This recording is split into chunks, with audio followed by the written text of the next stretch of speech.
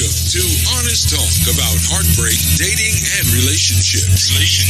The podcast helping you navigate your path to happy ever after with your host, Rob McPhillips. This is the 1 year anniversary of our first meetup of these groups. So what I thought we'd do is look at where each of us was last year. I don't know if you're like me, but I really struggle to remember anything. Like some people can remember a lot about the past, don't see much in the future. For me, it's all future, and I have very little awareness of my past. So where were you last year? In the last year when we've been talking, what insights have you had? How's that changed the way that you think about relationships? Yeah, anything like that. What struck you? What changed? What insights have you had? So if we start in breakout rooms, thinking personally where you were last year, and then trying to track what insights you've had on relationships in the last year. For those of us that have been quite regular to these, we've covered, who can remember what we've covered? It's pretty much every aspect. We've done book reviews of the Gottmans, Helen Fisher, Stan Tatkin, the Four Agreement. There was a pyramid of some sort. Okay. We're not talking about the Egyptians, are we? Actually, nobody's mentioned football. Don't go there. Which is probably best. Don't go there. I'm just too bad. What else? That's a love-hate relationship for you. Yeah. Between tennis and football, I'm devastated. Don't mention either. Okay. Now I feel like Basil Fawlty. We've talked about dating. We've talked about problems of online dating. We've talked about men and women's different journeys. We've talked about type of relationship. We've done the 5-day sprint, which was reframing the medieval mindset. We've talked about the Think Free Rebellion. So we've covered most things. We've talked about sex. We've talked about, have we done money? Yeah, we've done different frameworks. Sex, money. We haven't done parenting.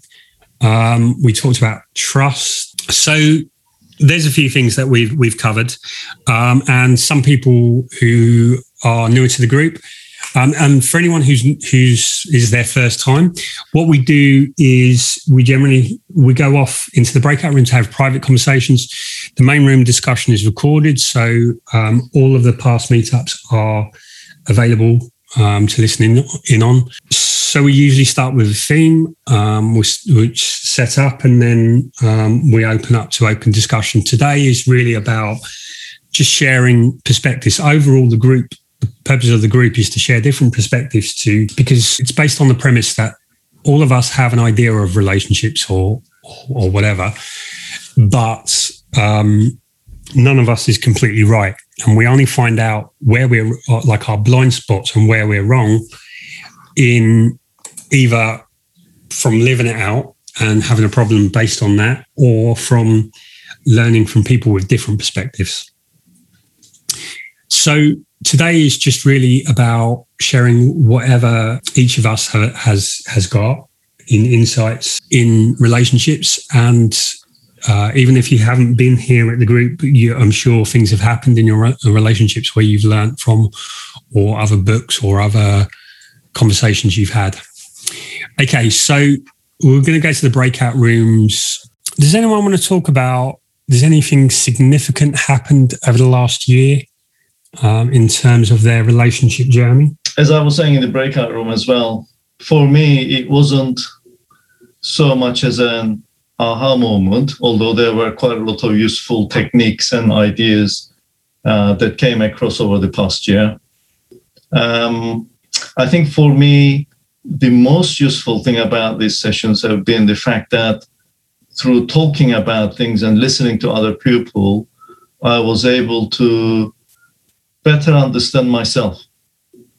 So I think subconsciously I perhaps knew things or about myself, but didn't I know it's difficult to kind of explain, but sometimes I used to, for example, for years I wondered what is happiness? Why am I not happy with my life? Well, why do I feel unhappy? You know, I've got a wife, I've got kids, I haven't got any money problems, I've got a house. Okay, there's a mortgage on it, but you know, it's not like it's unmanageable or anything. So I don't have a problem. I've got a good job, and yet I'm unhappy. Why am I unhappy? And now I kind of realize, looking back, it's because in the relationship, I didn't have that emotional connection with my ex. You know, we weren't on the same wavelength. Yeah, we were two good people. We made it work. You know, we played our part. And, you know, we were respectful towards each other and all the rest of it. But there was no magic. And I didn't understand that at the time. I understand that a lot more now. And I'm more aware of what I want. What are my limitations? What do I bring to the table? I now know that. At the time, I wouldn't have been able to tell you. And as I was saying, when I first got married, if you said to me, do you know what you want? I would have said categorically, yes, of course I do. But in reality, I didn't. And if I did explain it to you, it would have been on very naive and laughable terms. Oh, I'm looking for a good person. So long as she's got a good personality, that's fine. We'll get along. And, you know, if she needs to change here and there, that's all right. I'll help her change. I mean, that's very naive and very... So I didn't realize that at the time. And I suppose going through a divorce, I've thought about this a lot. And also coming to these meetings has kind of helped me clarify all of that. So I'm a lot more comfortable and clear about where I am. What are my red lines? What can I contribute? What do I expect in return? And so on. So that's kind of been my journey, I think. Mm. Yeah, thank you. I think what we need usually we know stuff, because we can't learn anything that's too far from what we already know. But we know stuff, but sometimes we just need the separation from ourselves and a situation. And so we can learn it from seeing someone else, or from hearing it from someone else can help, because someone else maybe has articulated it in a way that we haven't. And then when we see it outside of ourselves, we can take it in. And I think I was in the kind of pattern and where I think a lot of us get married or get involved and get committed and get married before we've ever worked out what we want or who we are.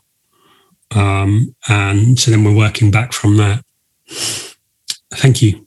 And this isn't just what you've got from the group, but it can be something that's happened that you've learned from, or something that you've learned somewhere else. But it's just looking at over the last year, where were you? What's changed? What have you gained from that? Structuring my thoughts using a new brand vocabulary, taking myself out of seeing things from a scientific point of view and going into a different, yes. So I no longer talk about plants and animals alone. I'm now talking about emotional matters. And I suppose, but seriously,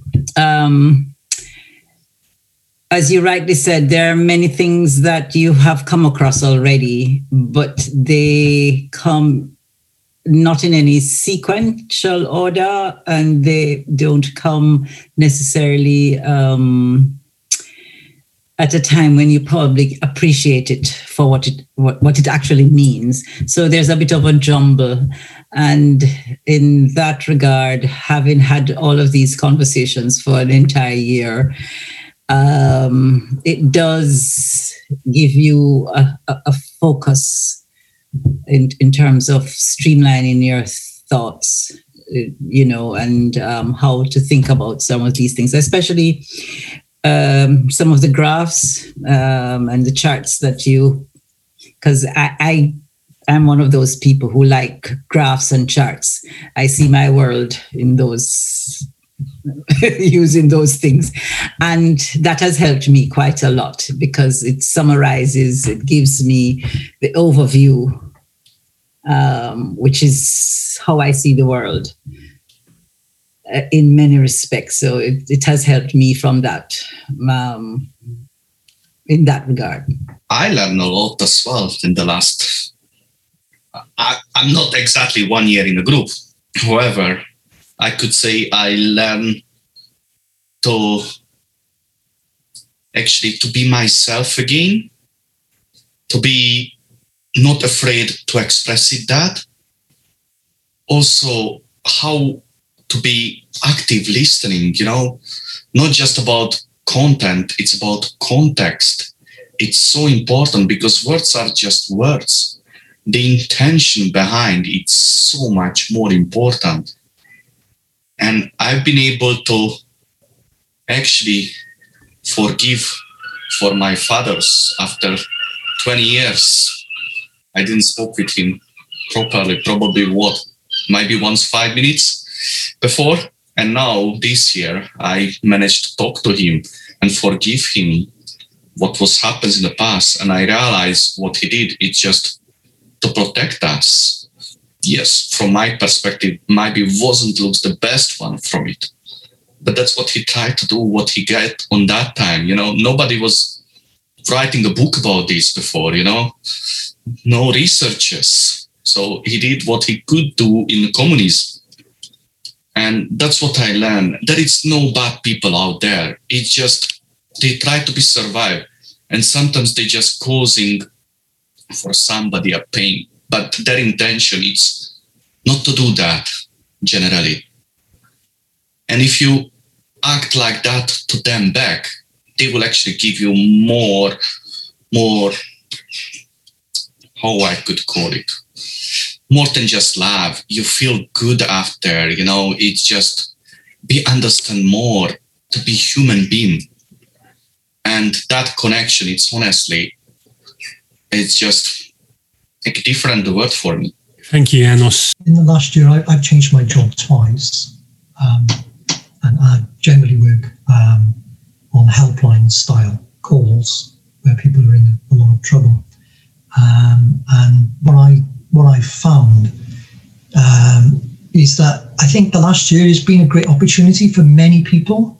I think COVID and the fact that everybody's having to change and some people are struggling more than others has given the opportunity for people to express emotion and, importantly, to hear other people's emotions.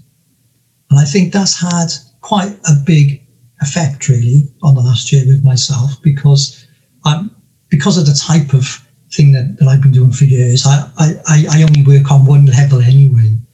But to hear more and more people coming through and just going straight to the point, what's hurting, as opposed to, fudging and this, that, or the other, it's been great. I think it's something that hopefully is going to carry on after COVID, and I'm hoping that it could be a turning point for mental health because it's got to such a level that people, I think people generally think that they're supposed to have bad mental health because everybody else has, and not to talk about it is best because you don't want to burden other people. I think that's the thing. I always used to think when I was younger, especially with men, it's being strong and not showing weakness. But actually, the more people I speak to now, especially, chaps around my age, you don't want to burden other people. But actually, you're burdening them more by not saying anything because they're having to second guess and they don't know what's going on. So I think the last year has been really good for that in terms of, self-relationship.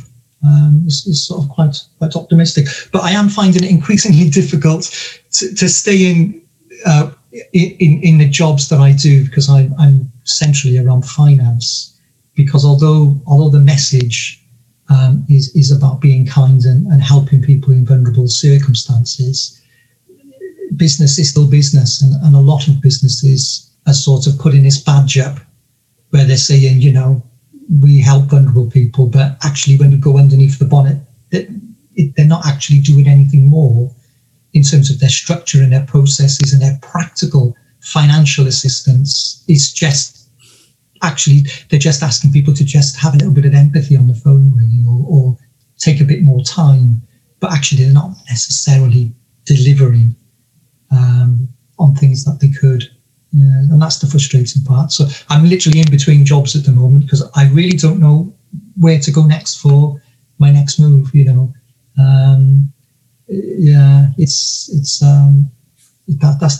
That's my next challenge, which is part of the reason why I've started coming on here to listen to other people's sort of journeys and how they've managed change and things like that. Yeah. If you were going to design the solution that would help people and that really would help people and still be commercial, would you have an idea of how you would do it? Oh, yes. It's very simple, really. But I think the thing is whether or not the big institutions will take it on board. You know, that's the thing. Because from my perspective with finance, and I think it would be difficult to argue against it, really, is the fact really money is kind of nondescript anymore. It really, money and debt doesn't really matter anymore because every single country is in debt. You know, the strongest country in the world, which is meant to be America the first, is 21 trillion in debt. I mean, we're all maxed. We all went through 2008 and we all bailed the banks out. And just so money as a concept really is not manageable in the current scheme that it's being played. So there needs to be a different dynamic when it comes to money and how we manage or view money and control it. And that's just a massive thing. That's just a massive thing to go on the table. And it's just it is such a big discussion point, really. That, but again, with COVID happening, it's possible that, you know, for some countries, they will have to address it because they are broke, they're bankrupt to the point where they've lost sovereignty, and large numbers of people, unfortunately, are taking the option of not being here, and they'll have to address it. You know, we really do have to address the power of money, and it's one of those taboo subjects, and that's what I found, because I've got a lot of friends who are counsellors and work in mental health, and that's why when we chat, I don't give them the details, of course, you know, but basically somebody can speak to me in 2 minutes, and within 2 to 10 minutes, I know exactly the pinpoint of hurt and pain. Whereas if they go and speak to a counsellor, that might take them 4 or 5 sessions to get. And the difference is that there's money involved, and that is practicality. So somebody might come and take away something I actually functionally need, and therefore I've got to be crystal clear with my situation. I haven't got, you know, that luxury of going through my emotions. And that's why I think mental health groups really should be linking in, and banks and organisations like that should be also bringing them in to actually have people working within those institutions, but actually being paid for by the mental health sections. Because the very fact that you've got finance and mental health being run by a financial institution, it doesn't work, because the finance is money, and you want to get money. So as much as you can try and do the mental health thing, it's very costly, and it goes against core business with a lot of, you know. So I think we'd have to find some way of integrating it all at some point.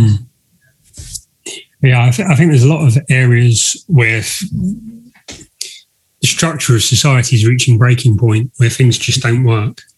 Like the level of debt is unsustainable, and yet it's not politically viable to pay off the debt and get elected. Okay, thank you for that. Were you going to pick on someone? No, I was just going to say something, just follow on from what just Robert was saying, and what you were saying. And it kind of relates to our conversation in a kind of roundabout fashion. It's because society is built on accumulation of resources. So we try to measure the value of everything. You do something, how much is it worth? Oh, it's worth this much. So, okay, you're a brain surgeon, it's worth £10,000 a day, or you're mergers and acquisitions lawyer, we can pay you £1,000 an hour. You are a counsellor. What's the worth of a counsellor? Okay, maybe 10 quid an hour, I don't know. So it's a kind of arbitrary value. But that's because quite often we don't understand intangible things, the value of intangible things. What's the value of being kind?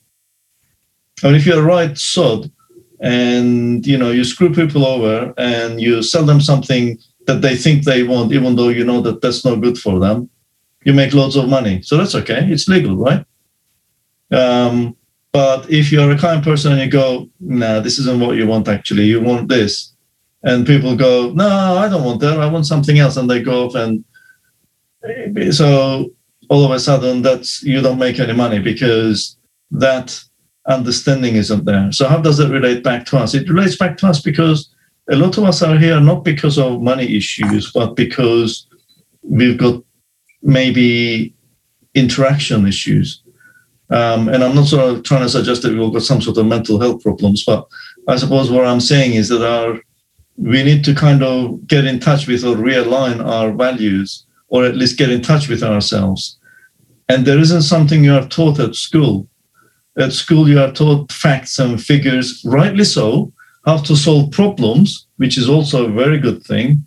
And part of the reason why I kind of searched out groups and kind of joined, and I was lucky enough to find this one, is because I'm trying to solve a problem.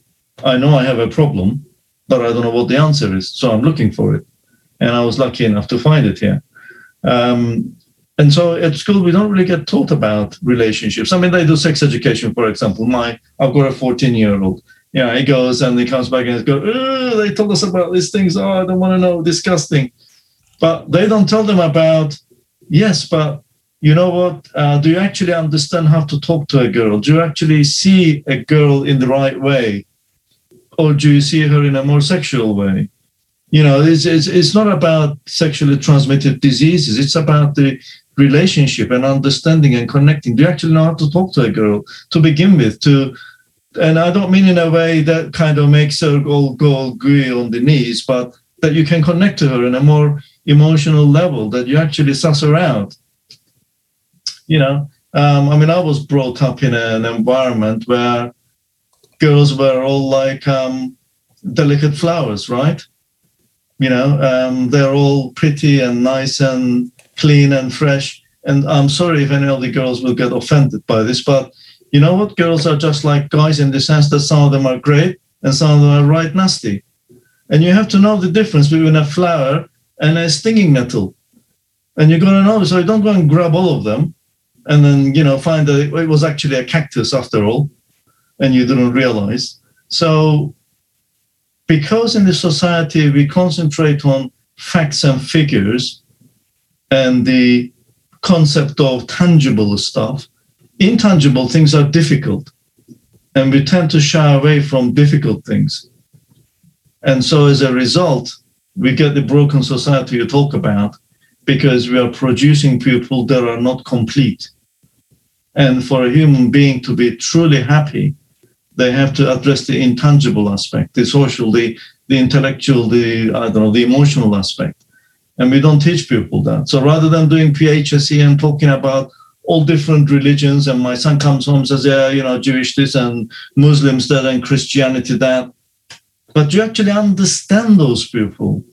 Do you understand their point of view? Do you know how to understand somebody's point of view, whether you agree with it or not? Do you have the self-discipline to sit there and listen to something you truly do not agree with, and yet try to see it from their point of view, regardless of the fact that you think they're talking a load of rubbish? Can you do that and be able to explain it back to them, and then be able to go back and say, well, how about this, and show them some challenges, but in a way that you do not shout over it? So coming back to your original thing, let's not talk about football. I think we should talk about football. You know why? Because it was disgusting the way the British fans were booing the Italians every time they got possession of the ball. Are we there as a bunch of hooligans, or are we there to appreciate skill? And we should appreciate good football regardless of which team it comes from. And we should, yes, maybe deplore some of the pulling and pushing with some on the pitch, because it's football, not a rugby or, some sort of fighting wrestling game. And it is that we don't see. People go, they done this and they done that. And nobody says, well, why was there such disgusting fouls going on that there had to be yellow cards produced? Because at that level, at that place, those people who are potentially role models for young, impressionable minds are displaying hooliganistic attitudes, which then they feel it's justified. And then they behave in a really hooliganistic way, and no one says anything. No one says, well, hang on a minute. These guys are guests in the UK. We are in the majority because of the COVID situation. So let's show some respect. You're never going to get rid of all the yellows and red cards in football.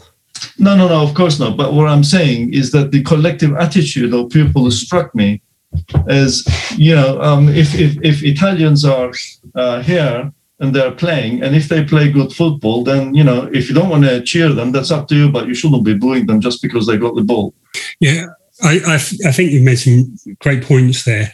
I think football sort of is a good one to talk about, because what's happened is the game of football has changed because it's become professional. And people talk about in rugby they get fouled and they don't make so much difference. But the difference is how much money is involved. And once money becomes involved, it becomes professional. And so it's not about footballers are pansies and can't take a kicking. It's the fact that every tiny advantage is worth so many million. When you look at Messi and Ronaldo, what is it, like, I don't know, 200 million a year or something like that? Now, they're great footballers, but they would never, like, if you were valuing what they did based on the alternatives of they had for bringing in money, like, without football, they could never bring anything close to that, not even a fraction of that. And so what's happened is clubs there's all this kind of sponsorship, which also came out where Ronaldo was like, not Coca-Cola, just drink water. All of those things have perverted football. So it's about the image and it's about all of these things. And this is really because people pay ridiculous amounts of money for the shirts, for all whatever else, for the TV rights. It's become something that's not really about a game anymore, because it's not about being better or that. And it is about, part of it is about why it's got so popular is the tribalism element. So, yeah, fundamentally, it's the school. The school system is set up to make you a good citizen. What is a good citizen? Someone who produces, who makes money for the society. And because of that, emotional health has been completely disregarded. And so there is this valuing of the superficial. And so like kids now want to be YouTubers, and there's the Kardashians and all of those factors, which mean that the superficial gets valued. But it's also in culture. And if you look at, if you look at self-help books, it's the superficial. Like if you look at what's the biggest selling, most recommended book, Think and Grow Rich. Think and Grow Rich is a complete work of fiction. It's like Napoleon Hill was the biggest scammer who was changed his name because he was on the run. He's lied about like he's only admitted to 2 of the marriages that he was involved in. He was really. Yeah, really? He was arrested for domestic violence, for bullying his children. he never met. Well, there's no record and no probability that he ever met Andrew Carnegie. He claimed to be advisor to presidents. There was no record of him ever seeing any of those. And the whole like he'd written all of these books in kind of like scams. Going back years, like there was the scam where he had a timber yard where he used to get all the timber and he'd sell it cheap, and then just run off without paying for it. So he was constantly on the move. Who is this person? Napoleon Hill, who like Tony Robbins and all of these are like the book that changed my life. So let's look at the message. And the secret is basically taking Think and Grow Rich and bringing it to a modern audience. So Think and Grow Rich, why is it most so popular? Because what he did was he went round and looked at the sermons, like from the evangelist preachers, which sermons got the most money. And they are the 17 lessons of Think and Grow Rich, because he knew it was going to be popular. And it's like, even now, like the people who are most popular with on social media is basically by taking, finding what's going to resonate with someone. Like you look at the most popular viral videos, and basically what they're doing is things that people will agree with. So it's all the kind of things that people say anyway. And like there's ways of, you find what's popular and then you just like you test it out and then pitch it. And so there's a lot of, it's really our values, that stuff that's hard, stuff that takes discipline is always going to be less popular, because fundamentally it comes down to we have to accept the reality that there is. Whereas something like The Secret or the diet that tells you that you just eat their smoothies or slim fast or something like that, which isn't actually helpful, is always going to be more popular because it's more palatable. In the same way that like sweeteners, when you look at aspartame and sweeteners where there's lots of evidence where it is cancer producing and actually harmful to us. And if you look at even the so lots of people want to be vegetarian, but they still want to make it easy, so they eat corn. Well, corn was produced in an ICI lab. It's completely artificial. There's no like nutritional value in it. So, but it makes it easier for people. And so fundamentally, we've got to look at the values that we have of like wanting to take the easy option versus confronting the real facts of the situation. That's my little rant for the night. Right.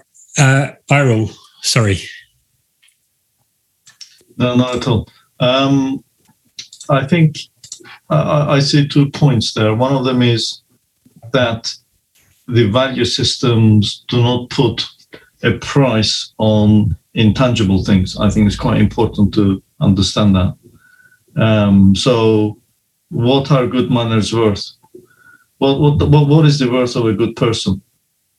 We haven't costed that out because it's not easy to do it and people don't really know how to go about doing it. So we haven't. So in a way, we ignore it. And so it becomes worthless. And that's why we get a skewed reality. That's one thing. The other one, of course, then feeds, because that has got no value, then you end up with the disposable society. Instant, I want what I want and I want it now. And if I don't like it, I throw it away and I get another one. And so you get people applying that to their relationships as well. I mean, it's easier to give up than to try. And, if you want to treat your relationship like a loaf of bread from Sainsbury's, I don't like the taste of this one. Let's, throw it away, get another one. If that's the kind of way you're going to look at relationships, then you're not going to get very far. And so people, the discipline, I mean, what's that worth? How much money is worth? How much money can you put on self-discipline? Is it easy? Yeah, it probably isn't, but I would suggest that it probably is worth far more than anybody's salary, because self-discipline will help you sort yourself out, sort your relationship out, improve yourself, because you have to be able to know yourself, to be able to make yourself do things that you don't feel like doing. Self-discipline is applied in the morning. I don't want to get out of bed because it's rainy and cold and it's nice and warm in the bed, through to I need to get all this work, I don't know, I need to clean the house and it's getting late and I'd rather sit there and watch a movie. You see, you can apply to everything. Or this project needs to go in and I need to just get on with it rather than doing something that's more fun. So self-discipline applies everywhere. What's the value of that? And there is no monetary value on it. And I think that's where, as a society, we go wrong, because we're judging everything by how much something is worth. I think Daz wants to say something. Yeah, just on that point, I think it really comes down to, I talk about there being, in relationships, we have a medieval mindset. I think in the whole emotional side of things we do. And if there was more depth of knowledge, there would be an equivalent currency. And I think having that currency would enable us to make better decisions, like in business, in all kinds of ways. Yes, sorry, Daz. It was not to argue with Errol, but I realise he's a regular on air, and there are a few people are. I wonder whether sometimes when I've attended a session, it's always been something that's played in my mind a bit, and we might have touched upon it before, or I might have done.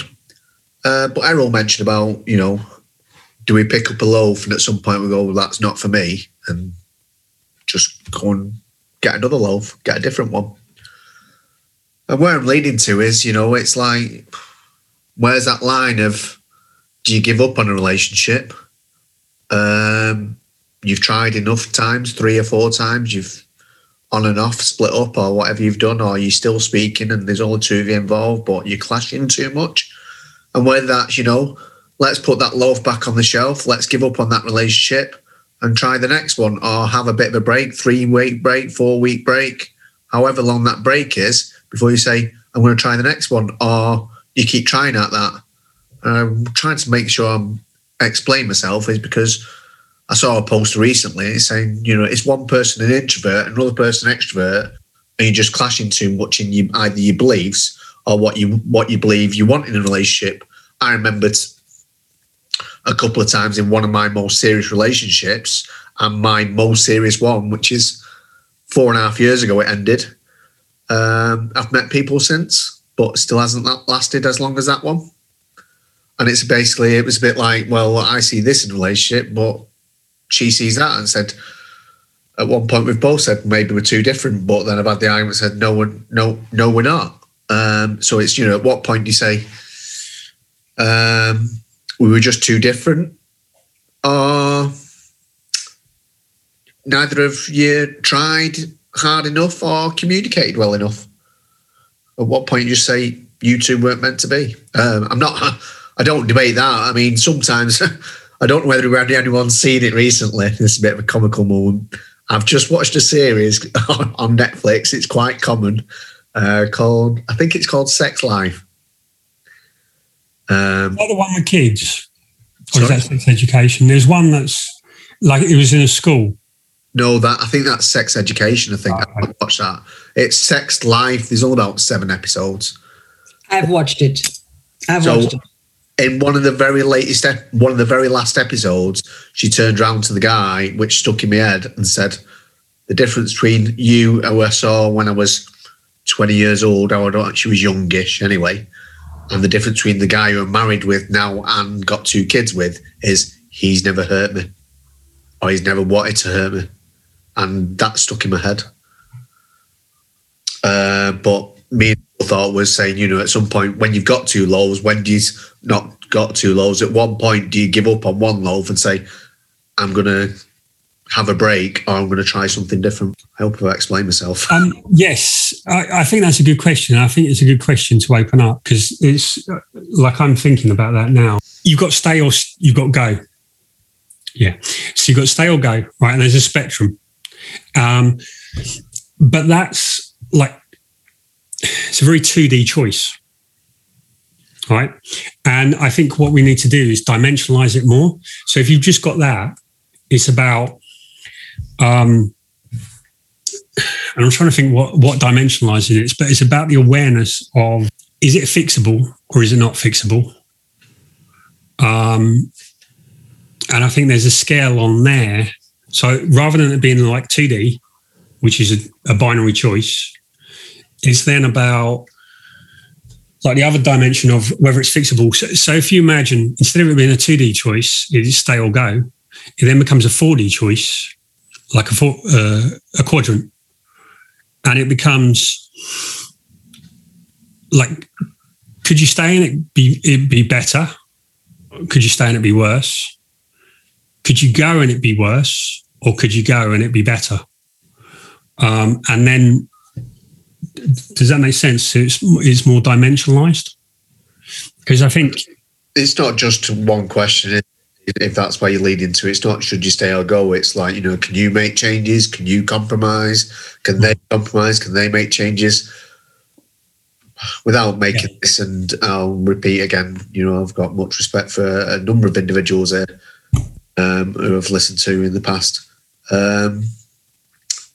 I, was willing to make changes to cut going out with my mates, once a weekend, every weekend. So that was my going. I tell you what, I think I can make more. I tell you what, I don't want your son, not my son. And if you want me to, I'll come to his parents' evening at school if you want, with you. So I was stepping back and thinking, I know somebody else is sniffing around you. And maybe, thinking, well, hang on, can I do any more? Yeah. But the other person said, I can't do any more. And he said, and in fact, one, maybe things weren't a bed of roses at the time, but they turned around and went, it's you that has to change, not me. Yeah, I mean, sometimes, one of the big problems is we don't always get the truth from someone. And sometimes someone's made the decision, but they just don't want to come out and say it, and they want to blame other factors. But yeah, I think the key, generalizing, not talking about your specific situation, but like in these discussions, they tend to be abstract, because if we talk specifically, it doesn't relate to everyone. But I think it's more, however many more dimensions you can add in, is the richer the decision you can make. But sometimes, the decision isn't always like. Sometimes the decision's made, the details are getting sorted. But can I ask, if you know who you are and you know what your core values are, and you know what your needs and your wants are, and if you're being open, honest and transparent, and you're communicating to that person, either they're meeting you where you are and they're communicating back, or they're not. In other words, if they're not meeting your needs, then you have to pick up another loaf of bread. Otherwise, you'll starve to death, won't you? At the whole point of a relationship, that your needs are getting met. Sorry, so what you're saying is you're in a relationship, you're not really happy because your needs aren't being met. So it's time to move on. Well, yeah, if you communicated openly, honestly and transparently, either they're meeting you where you are, or if they cannot or they will not, then what other option do you have other than to go and get another loaf of bread, lest you starve to death? Yeah. Okay. I mean, I think the situation Daz is talking about is, I'm reading between the lines. I don't think there was open and honest discussion about it. But to put it more generally, I think when two people meet, the truth of whether it's going to work out or not is already there. It's how long it takes to get the truth from the other person. What do you mean by already there? Everyone's got a framework of what they expect from a relationship, how they feel relationships run, how they feel like the way that they approach the relationship, how willing they are, the capacity to be open, to be honest, to be vulnerable, to be respectful, to have integrity, all of those things, they're already set in the person. How honest they are means you might not find that out for 10 years, like, and how aware you are. Because someone can put, like, all of that stuff only comes out in the right context when you're challenged in the right situation. So when people first meet, they usually present differently from how they are. And then as you get into the relationship, you realize, like, all of us have been scarred. All of us have misunderstood things. All of us have been hurt that haven't healed. All of us have ideas that aren't going to work out. And all of that is what causes the problems in relationships. So it's really someone's, like Dan Weil says, when you marry someone, you marry a set of problems. And so it's really someone's problems determine how your relationship's going to go, and your problems determine how theirs is going to go. So whether you don't pay them enough attention, whether you don't treat them so well, whether you can't cope with being angry, whether you secretly addicted to drugs, whether you're going to have affairs, all of those things are pretty much set in how the willingness to be open, the willingness to work things out, the need to stay in the relationship. All of those things are going to determine how the relationship plays out. And yes, people will change, but part of whether they'll change and how much they'll change depends on their willingness to change. And all that is set initially at the beginning of the relationship. Yeah, so when you say their framework, or you could say, like, before you use the word operating system, or you're talking about their attachment style. Yeah, all of that, all of like what's happened to them in childhood, what they expect, the assumptions that they have, like their communication style, and whether they're willing to communicate, the capacity, all of that is set, and how the relationship develops just depends on when all these things are whittled down, and at the end is you get the truth. And most people leave a relationship and then go, oh, my ex was shit and they were a bastard and all this stuff, and they weren't necessarily. But it was like we've talked about, like that graph of the normal relationship goes like that, and there's a point where that brings out the worst in people. And so we've also talked about the point when a relationship's kind of finished and then someone's checked out, but it's like on average, people take 6 years to leave a relationship. In those 6 years is when they have the affairs. In those 6 years is when they switch off and grow apart. In those 6 years is when they do the thing that they get, that later that explains why the relationship broke. But a lot of the bitterness and the anger that people have at the end of a relationship is because they were bringing out the worst in each other. Is the onus then not on us to have the level of self-awareness and honesty with ourselves, and to see that person for what they are, and to be aware that what we see superficially in the first few months isn't all there is? What I'm saying is yeah, everybody's got their baggage, but if we're aware of that and we're not lost in a Disney fantasy, then we're not falling in love with the mask, as it were, and we're taking our time. Yeah. So if we raise the bar and we're looking for that open, honest, transparent communication, if that person isn't meeting us there, that's the information we need, and we can make a decision then. Do I eat this loaf of bread, which is stale, or do I buy another one? Yeah. That's our responsibility, isn't it? Because we can't be in a relationship with someone and say he or she wasn't communicating, and then we're just sitting there for 7 years. If we have the awareness and the self-respect, we deal with that information and we make an appropriate choice. Yes. So that's really how you go in with an evolved understanding and relationship operating system. And there's three real ways that we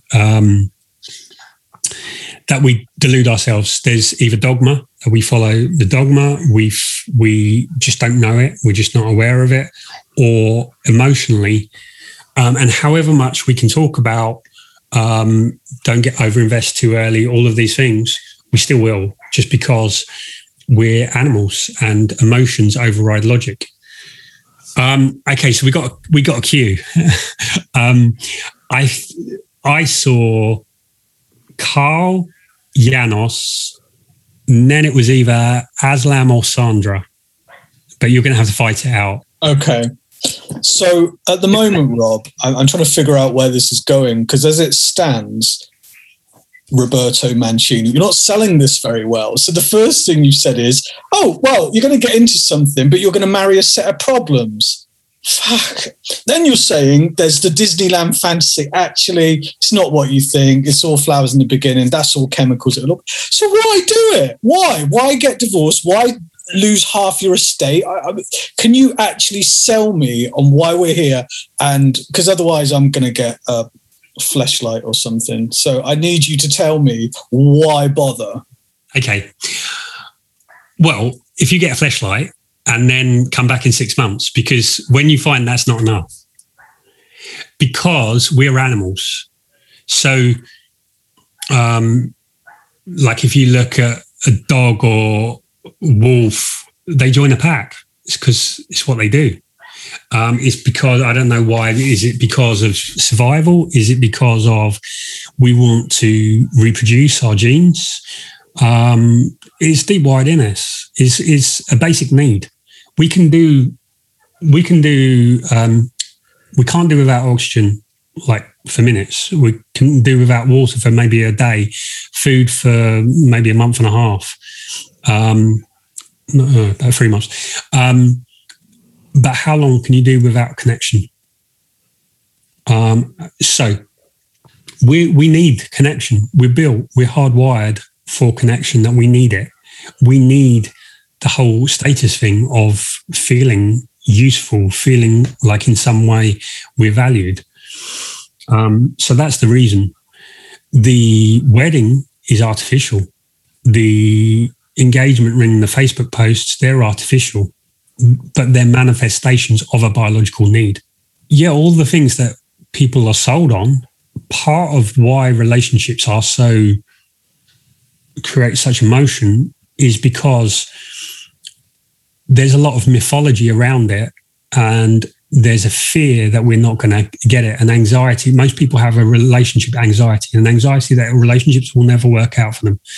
And because of that, that changes the way we go to a relationship. So we don't just take what happens, we get emotional, we get hurt. And the hurt causes us to lash out. And so the person that we were closest to, the person that we love the most, becomes the person we hate the most. And it's because of that wiring. So, okay, how do you do relationships without that? Is about the more realistic you are, the less bitterness there is. So that relationships are about bringing out the best in each other. And part of that is recognizing that we are the one making up the story. We are the one that's putting people on pedestals. We are the one that's building it all up. And it's really us. And the extent that we blame someone else is the extent we don't have any control over it. And when we don't have any control, then we're victims of chance. And so yeah, there is a relation. You can have the relationship. The thing about relationships is it's not about relationships, it's about the relationship journey. And the relationship journey means, like I always say, that you don't have to change for a great relationship, but a great relationship will change you. Because really what we're going for is not really what we want. And in the process of getting there, so the basic conflict in a relationship is I want this, you want this. There's this dream. And we might think when we're a long way away, we're going for the same place. Like if we were traveling from here to New York we think we were going to the same place. Yep, we were right on the same page. Yeah, we want exactly the same things. We get to New York and we're completely miles apart. And that's when the problem shows. And it's recognizing no one has the same vision as you. No one is exactly the same as you. That basic conflict is because part of what you want isn't really what you want. And we need a higher level of thinking. And so it's breaking the box of that and then rebuilding it in the relationship. Okay, thank you. Janos, and then it's either Sandra or I'm not sure if I've got your name right. Is it Sabila, your first name? Right, sorry. Janos.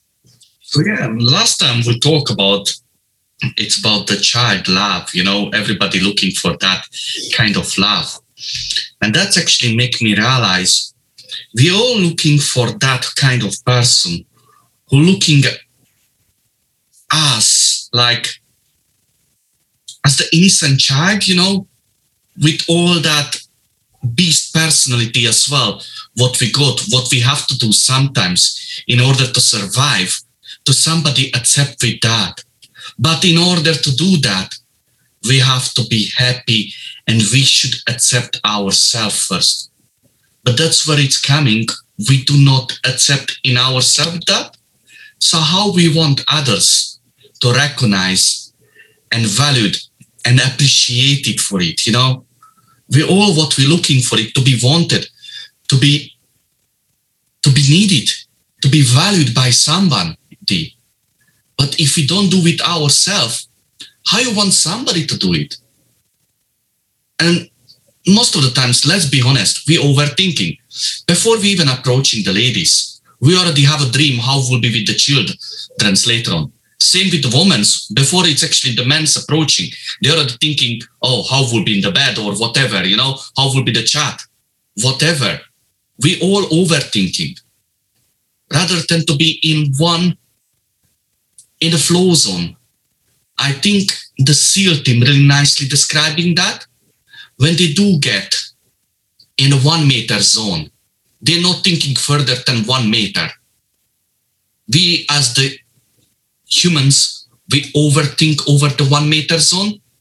And that's when we get anxiety. That's when we get all that shit.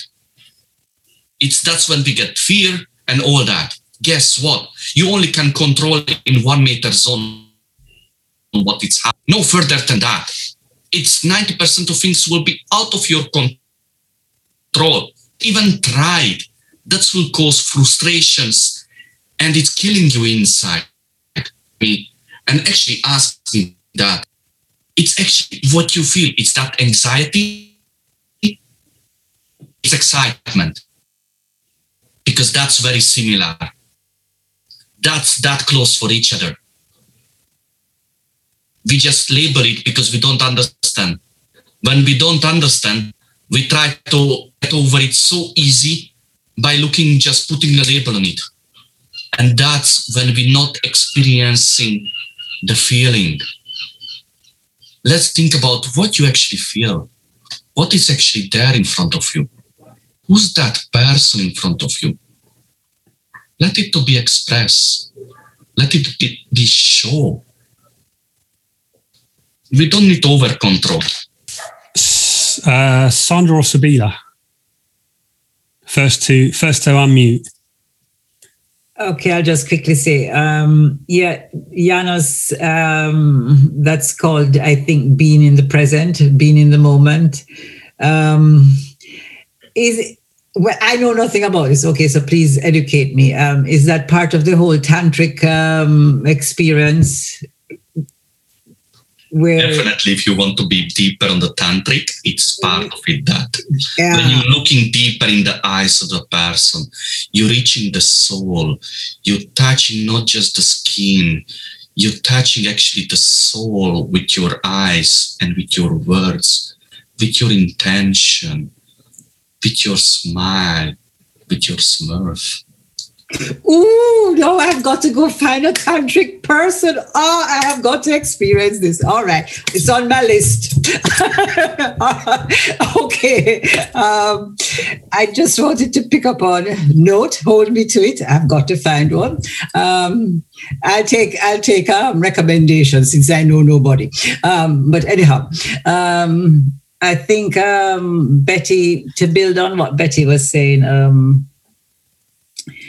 the notion, the idea that, yes, when you identify that someone is not compatible with your requirements, your needs, or they're not, you just decide that this is not going to work. The other step is to make the decision. After you've made that decision, is to do the break. Is to remove yourself. And that, I think, requires another set of attributes, because I think there are lots of people who recognize that a person that they have met is not quite right for them.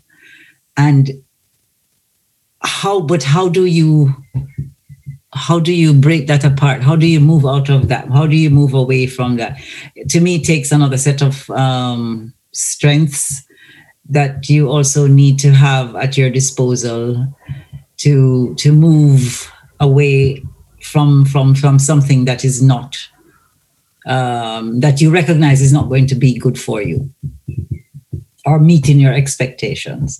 And I think many of us neglect that part of it, and we are not good at doing that. The breakup bit is not something that we're good at. Yeah. Yeah, I mean, it really, I think it comes down to it's all three of the three things. It's dogma, where we think there's this like societal pressure to stay together, that it's a failure if a relationship doesn't work out. There's like it's sort of like the ignorance of not knowing how someone else will respond, or not knowing what's best, not knowing if you're harming them by leaving. And then it's all the emotional biases of all of those things. But can I just say, is the purpose of a relationship, or is the purpose of this education not to give you the tools so that you can make the correct decision as you're going along? Yes. Yeah, I mean, that's the idea that... Isn't the whole point that we should be well-informed and self-aware and honest with ourselves, and by extension, honest with the other person, so we're not in a relationship for 25 years with someone we can't stand, or we're not sitting there for 6 years waiting to leave? Yeah.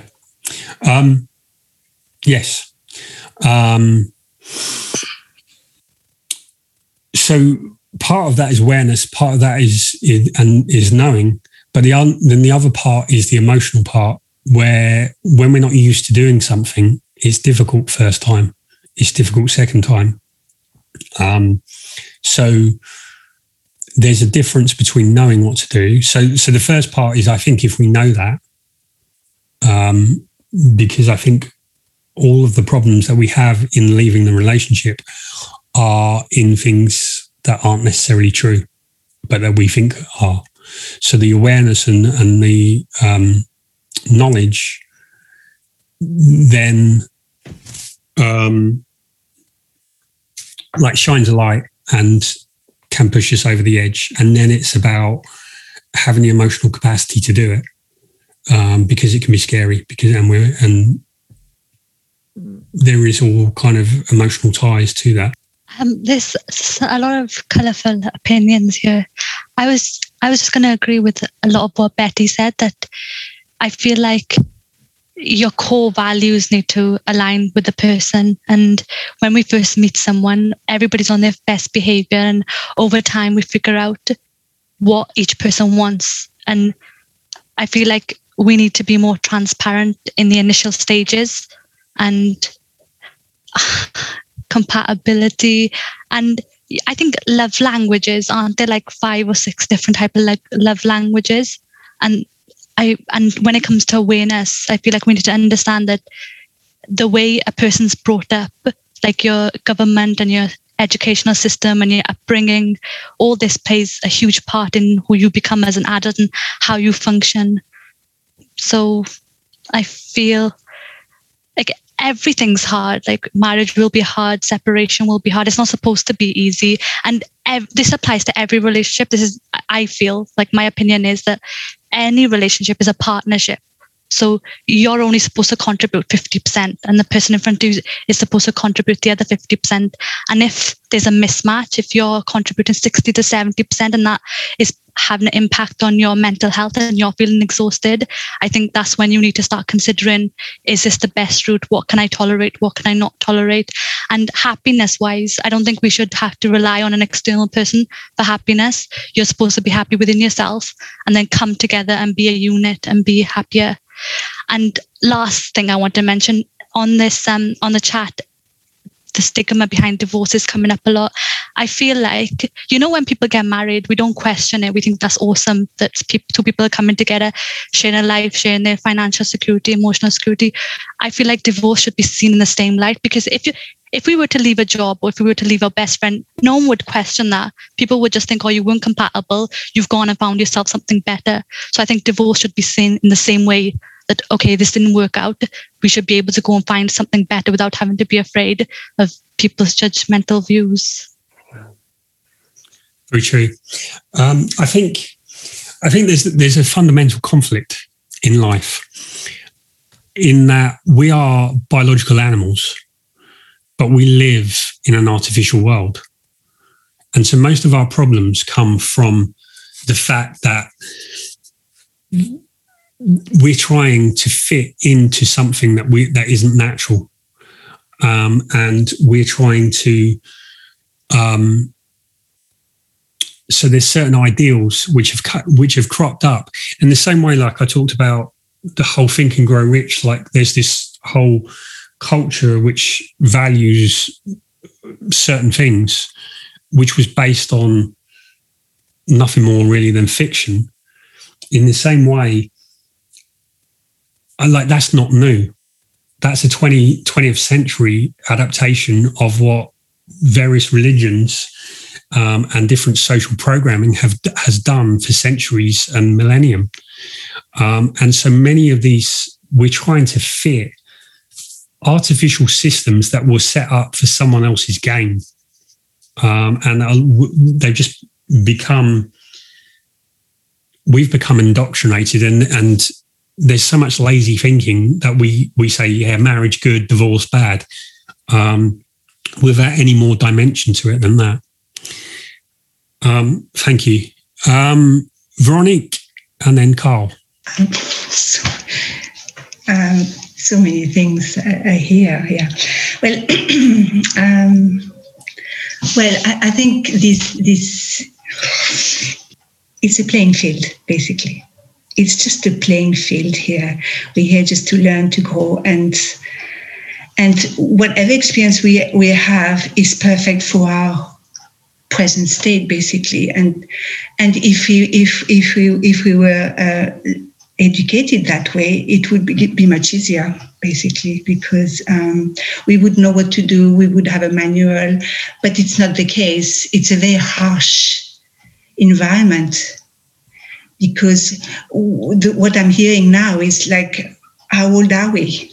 At what point do we learn this? And so, I mean, I know everything is perfect as it is, but it's very, very painful. It's really harsh, and because we are like animals, absolutely. I mean, I'm trying to get back to be with the man. So I've just done one of those apps, and when I see someone, I'm thinking, I'm disgusted. I can't even go forward, because my heart is nothing like the minds of most people. And I mean, Janos expressed it so beautifully earlier, but it took COVID, to really realize this. And COVID has been such a blessing, because we are going inward. We're going back to inside where we come from, which is not the physical. It's really, it's inside, and it's from somewhere else. It's not even from us.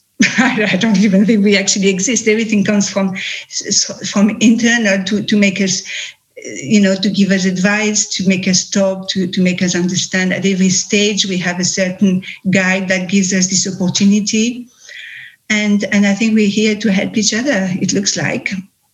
And so it's really beautiful to hear this because, before COVID, I would never have come to any of these beautiful meetups. And I'm really, really touched by what's happening here, and but there's so many meetups like this I've experienced through the last couple of months. And but hearing everybody, I really, with my app, if somebody tells me something, straight away I'm going to say, no, I don't believe you. I don't believe anybody anymore. I say, no, you're probably married. And, I'm actually really not nice when I speak to people because it's my neighbor that told me about this app when he came to visit me 2 days ago. And he was so enthusiastic. And he said, but don't trust anyone because they're all playing games and blah, blah, blah, blah. So now I'm saying, no, I don't believe what you're and that's how I'm feeling about everything in this planet. It's funny when you look at it that way, but it's actually really upsetting when you're in a bad relationship. But even in a relationship, it really looks like when you're ready, you don't tolerate, you move on. Blessings, blessings, blessings. Divorce is a blessing. An argument is a great blessing because if you really look at it, it makes you see what you are, where you're at, and then you decide. And hopefully, at that moment, you have all the guidance, like here, what's happening here on this chat just now, to make us, be who we are, authentic, to take the strength, to have the courage. Because even I resonate with everything. However, how many times, I won't do this because I don't have the incentive, even though I have the knowledge. So if we don't have the incentive, we're beaten. We can't do anything. You can't get up and turn on this or do this act. We just can't. We are completely, overtaken by whatever uniqueness of emotions or brain or, whatever our characteristics are as a human. And we are made that way because we already decided before we came that this is the lessons we're going to learn. That's it. But it's difficult. Thank you. Thank you. I kind of had forgot something, but I'd like to present this image, and I hope that it's less presumptuous or how can I say, judgmental. And the image that I'm holding, and I want to see if this works, is hello? After your earlier comment, I'm just wondering what image you're going to present. Yes. That's why I got my cam off. No. Yeah, that's what I was just wondering. No, not at all. No. So, well, maybe you don't know, do you? But the image that I'm presenting is that you have person one on the left, person two on the right. So gender neutral there. And what's in the middle of the two people is a plant. Okay. Now, different plants have different needs, but if you just work with, there are things that are going to nurture that plant, and there are elements of behavior that are going to kill it. So rather than looking at blame, good person, bad person, which I still think can be upheld, but you're actually realizing that if you shout at people, that will harm the plant. We understand that sort of behavior is not nurturing. Is there any debate? Does anybody debate that in a relationship, if you shout, talk aggressively, say nasty things, that is good and healthy for a relationship? I mean, okay, sometimes it's cathartic, but that's about as best as it gets. So is it not looking at the things that are going to nurture a relationship? I remember in the sprint, it was one of the key factors, actually, nurturing the relationship. But we haven't necessarily said how. And for me, I'm learning what doesn't nurture it. I've had to learn the hard way years ago.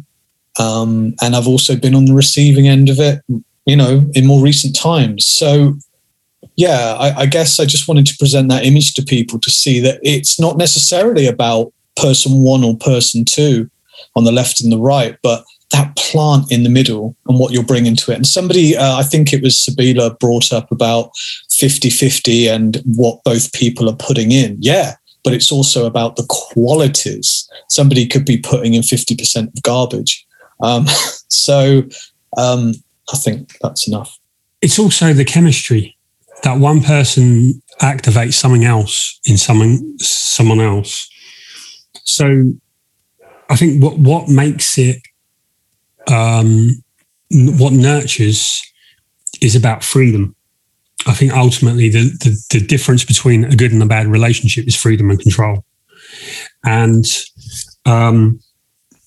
so the deliciously nutritious relationships in the sprint talked about if you come with vulnerability, it creates a certain atmosphere. By Sabifa, if you come with integrity, if you come with presence, and if you come with kindness. And so they're really what universally nurture people. And then the opposite creates a different dynamic. So yeah, there are obviously, I think that the thing is that it's so individual that that the same person. So really, like Carl, you could be with this person, and this person, and the relationship would work. And then you could be with this person, and it wouldn't. And it's really the truth about that was all really set. And when, like, as the relationship plays out, that truth comes out. So yes, there's universal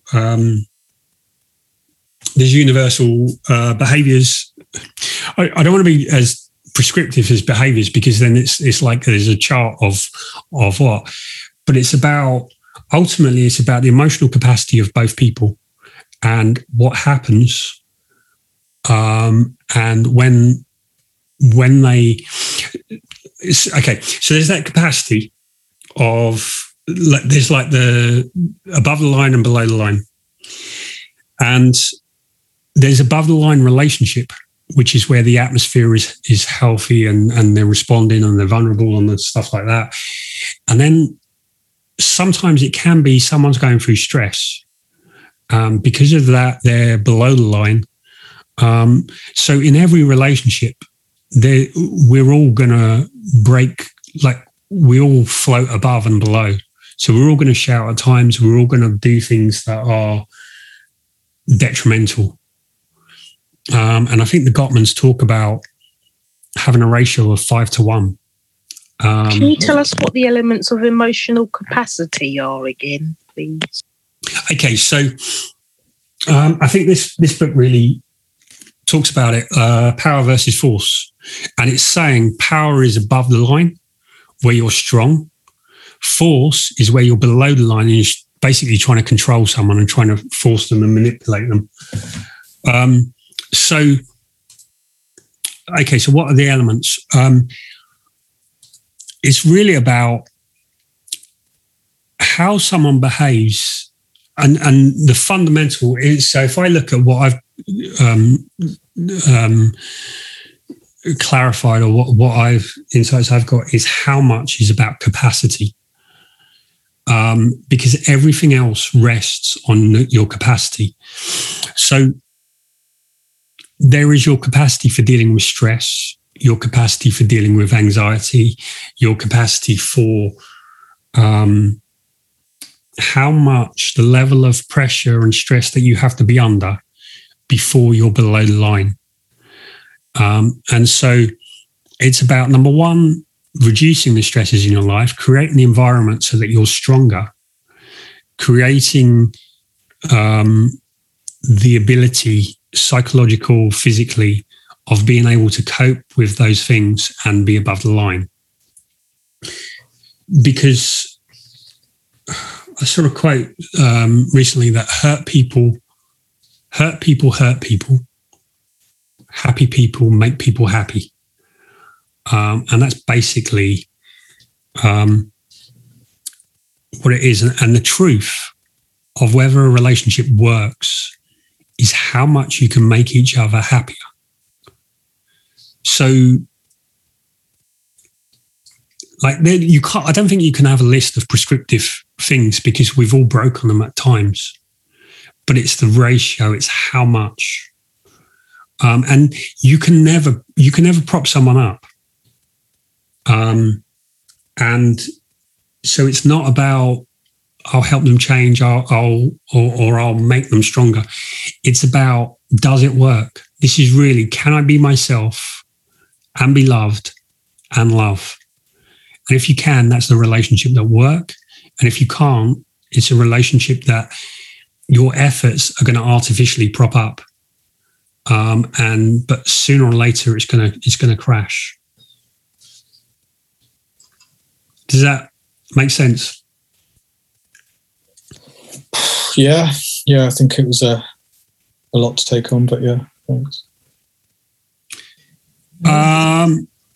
Sorry, Rob. I think there's also quite an obvious thing for me personally when you look at, when we talk about marriage and divorce, and historically, and we're all probably within that category actually in terms of our ages.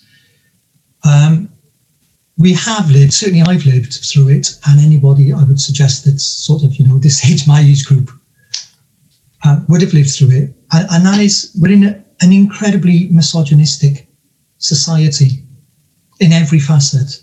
So if you go back to the 1960s or the 1970s, if you were a woman and you weren't happy in your marriage, you just couldn't financially divorce. And women were, on often occasions, being beaten because they would have to do what their husbands would tell them to do. Now, when you go through all of that, and that was only a generation ago, you then have people bringing up their daughters, and as society's changing, you're not going to want your daughter to go through the same thing. So I think that sort of levelling out and battle of the sexes has got a lot to do with this particular generation that we're in at the moment as well. Because, some men may have grown up with a certain view of what masculinity is and what being a dad and a strong man is. And then there may be some women who actually want to fight against that. And that's something that's inherent from us from when we're 4 or 5, and when we grow up. So we're still through an evolutionary change in society. And I think this generation is sort of catching it now at this age, when we're sort of my age plus. Because society's changing and it's evolving in a very positive way. So I think I'm not at all surprised that divorce is a high percentage at the moment, because there's a lot of baggage historically that's coming through, where potentially maybe one or the other may decide they're not putting up with it. They've seen it in their childhood. And then when it's more level playing field and things start working out for better, and both sexes have the same opportunities, the same salaries, the same freedoms, there's not an emancipation either way, and then we can sort of just be human beings. But I think a lot of people suffer in, like you were saying before, things that happen as a child map out things that are going to happen later in life. Mm-hmm. And I think we're all carrying a lot of baggage from that. But it's good baggage, because hopefully the next generation's coming through. People like us now, hopefully if we do have children, hopefully we'll bring them at more level playing field. So it needed to happen. I was thinking about the Spice Girls when the Spice Girls came out. And I thought, well, how absolutely significant the Spice Girls were. And a lot of my friends used to they couldn't get why are Spice Girls so big all over the world? It's like, it is literally girl power. You've got to understand what the message they're giving. It is equality. And that's a hard thing. That's a hard thing for a generation of maybe men to be challenged on what is being seen as their ground. Because historically, you may have been brought up in an environment where things aren't necessarily equal. And there are definite male roles and there are definite female roles. But, and society's getting smashed all over the place, with views of what men and women are. And we're becoming more human now, I think. So I think like this generation's, we're privileged in a way to sort of sit back and see those changes coming through. But at the same time, if we don't for me, if I don't stop back sometimes and take in all considerations, it can be very confusing because there seems to be a lot of shouting from a lot of people for all sorts of reasons. But it's not surprising because things have actually changed a lot. Yeah, that was just a little observation.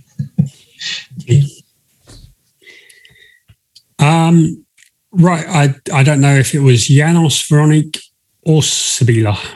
Question, it's Veronique probably. No, she left it on. So yeah, when you say drop the power and force, for me, what really means the power and force, it's a completely different level when last year I started reading about that. For me, force, it's all about when you try to control things. And let's be honest, we all do that. We try too much, and that's actually using 90% of our energy, and we surprise after we don't have energy. That's all about the force. You just overthink. You always having, the answer for everything. You need to have answer for everything. Let's be honest. Does it really true? It's bullshit. There will be always 1% answer for everything, and everybody do have right in their own way. Power, it means for me more like when you can step back and you can stand there, even when the people will try to bully you, even when people will try to, abuse you, even when people will try to actually assault you or your team, and you still can be stand there and standing up and just look it in their eyes, and the person will move away after. Because actually, with the power of silence, you defeat the person. That's the power. It's not what we all think. The power is sometimes to not do anything, really. That's what I realized recently. I had a customer on Saturday who was standing up, was ready to punch me, And I was just standing there. My eyes didn't even move a second.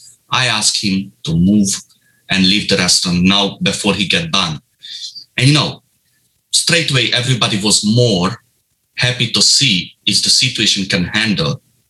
When you don't need to actually do the punching, My teacher was always saying, when somebody have to go for the physical part, it actually means it's mentally, it's so weak, it cannot defeat the other person by words. Thank you. Yeah, brilliant. Sibylla. I just wanted to add on what Robert was saying about misogyny and the patriarchal system in society. I feel like, since the beginning of time, there were two sexes and one oppressed the other.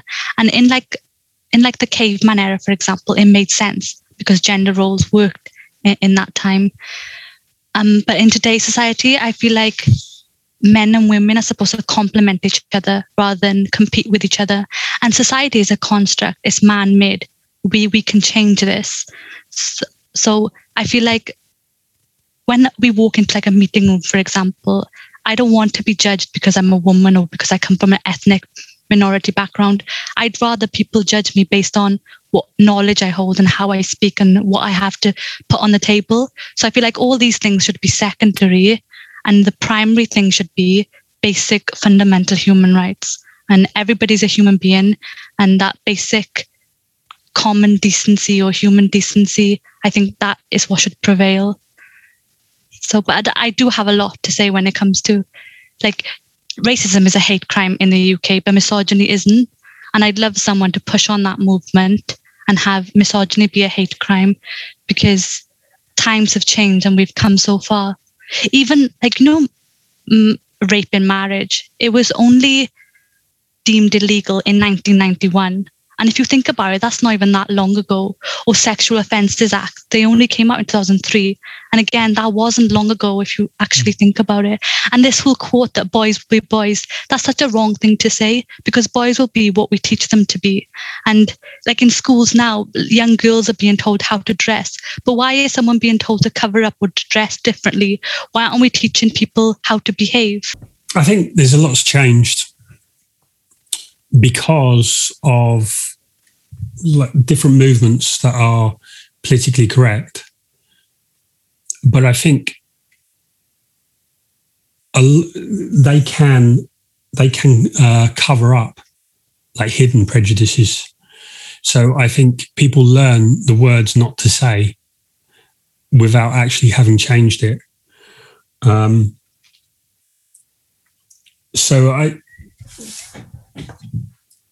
think sometimes, I'm not saying that it's a bad thing. I'm just saying that when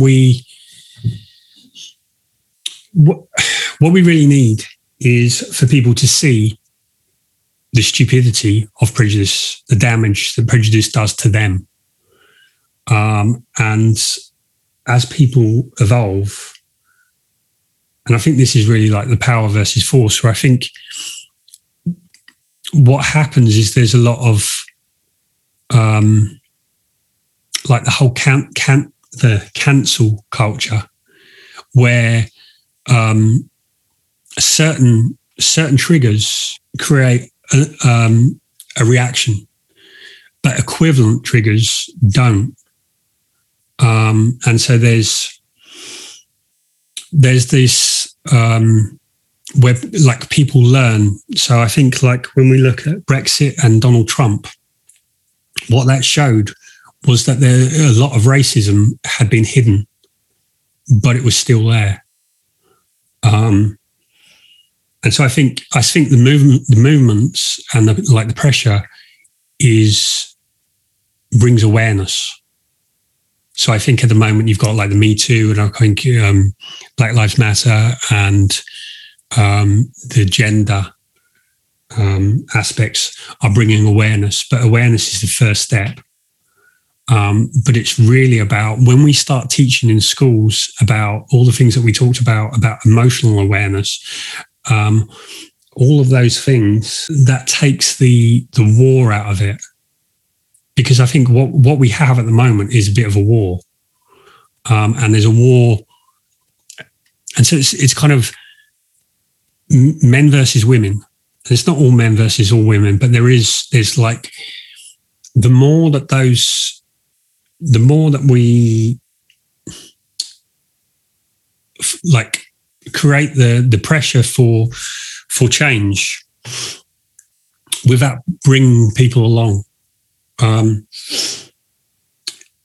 what happens is then there's like subcultures of men that become red pill theory and go underground with these. So I think in the 60s, America, you had like all the KKK and all of these things that became more active as the civil rights changed.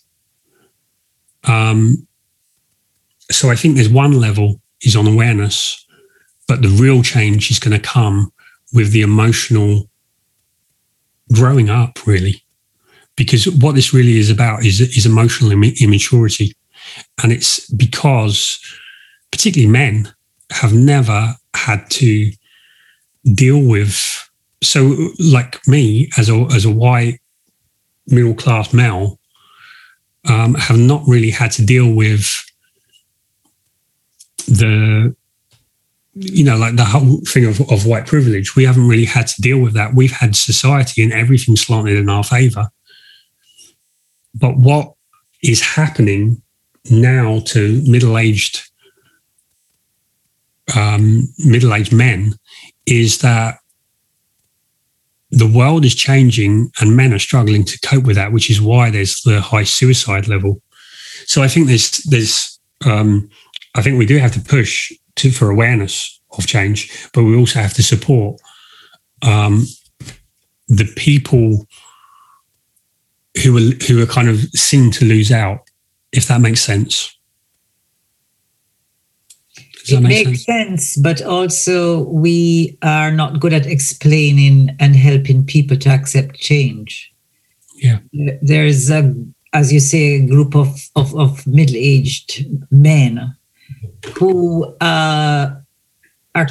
feel quite inadequate in dealing with some aren't even familiar with using a computer properly. and a smartphone to do all these things, apps and online banking and all of those different things. And it's like you're talking a different language to them. And so they feel cornered by the various technologies. That's one.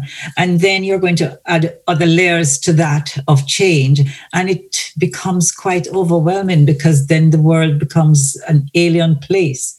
And you think, okay, I go to the refuge of my home where I am king, and suddenly your wife says to you, oh no, you're not. Where is left for me? I don't even have a man cave where I can be king of my domain. So who am I now? Where do I go? And therefore, if I find another male who's as angry as I am and feeling inadequate like me, then we join forces, because then that will give us something to kind of, bash the system and bash the wives who have decided that they are now independent and going their own way and stuff. And therefore, we are ignoring them, which makes them even angrier. And we don't have a system that recognizes or enables them to even learn some of these things without their egos being damaged, because there's a lot of pride involved as well. I can't be seen to be this kind of Neanderthal person who doesn't even know how to switch on a computer, or whatever it is that the younger generation takes for granted. And no, I can't do it. Where am I going to go? Nobody helps me. And there's my wife. She's independent. She's driving. She knows all of these things. She's FaceTiming. She's whatever, Zooming. And here I am. Who am I? I've disappeared. So I'm angry. Yeah. I think it goes back to what Janos said about power versus force. And we can't try and force change. Well, but it's real change is going to come when people are happier. And it's really because prejudice is really about someone who's bitter and looking for someone else to blame. And who do we blame? We blame our partner in a relationship, or we blame the others. And this is, it's kind of tied up in the football tribalism, because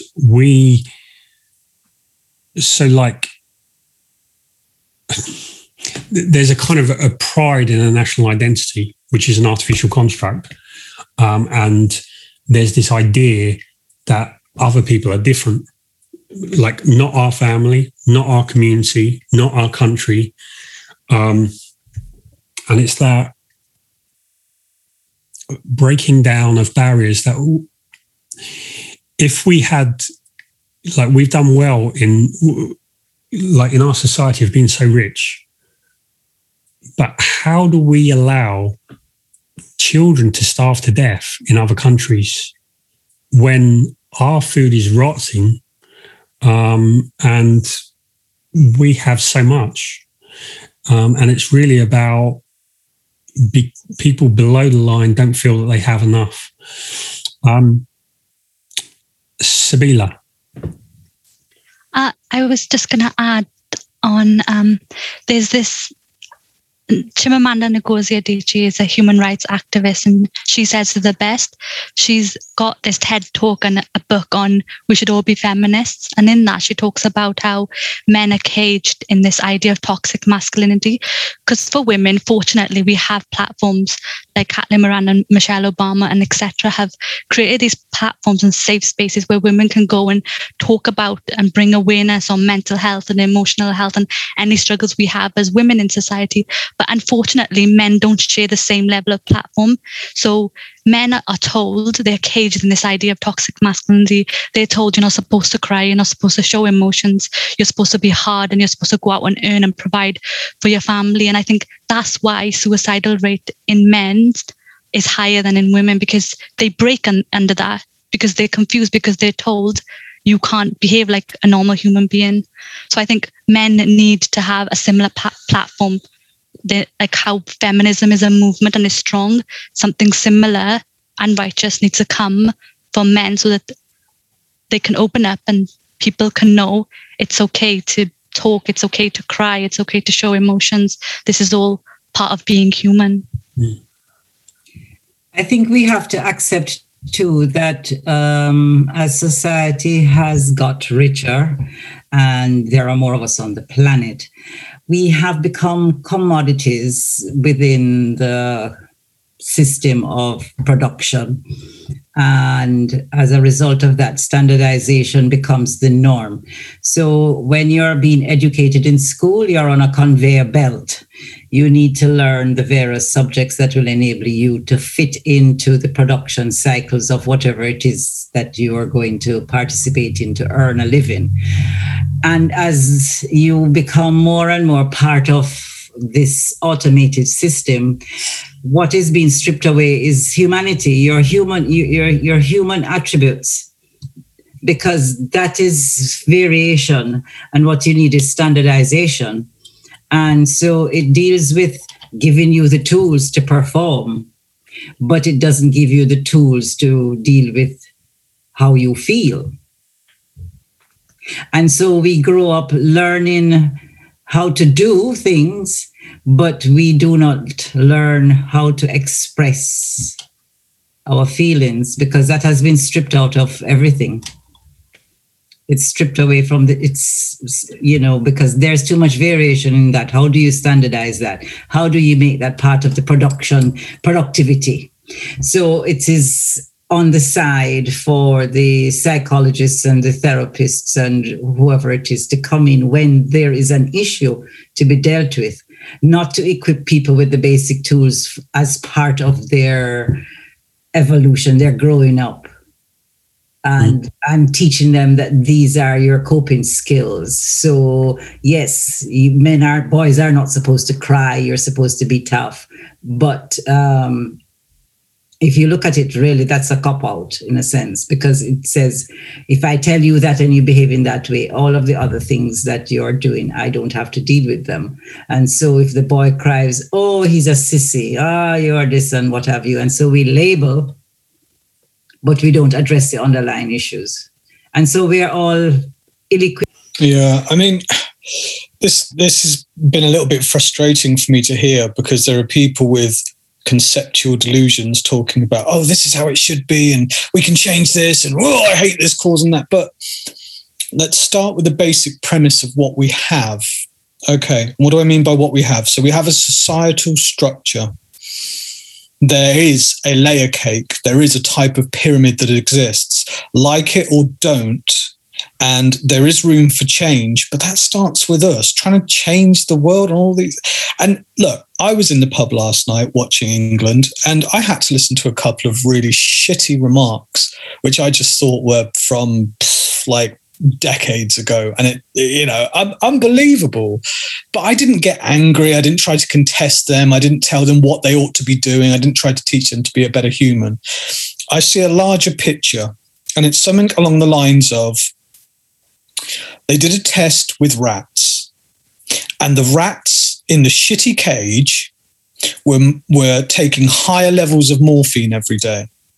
The rats in a more pleasant cage, who were able to have other rats to play with, have toys, they still took the morphine, but in a much smaller dose.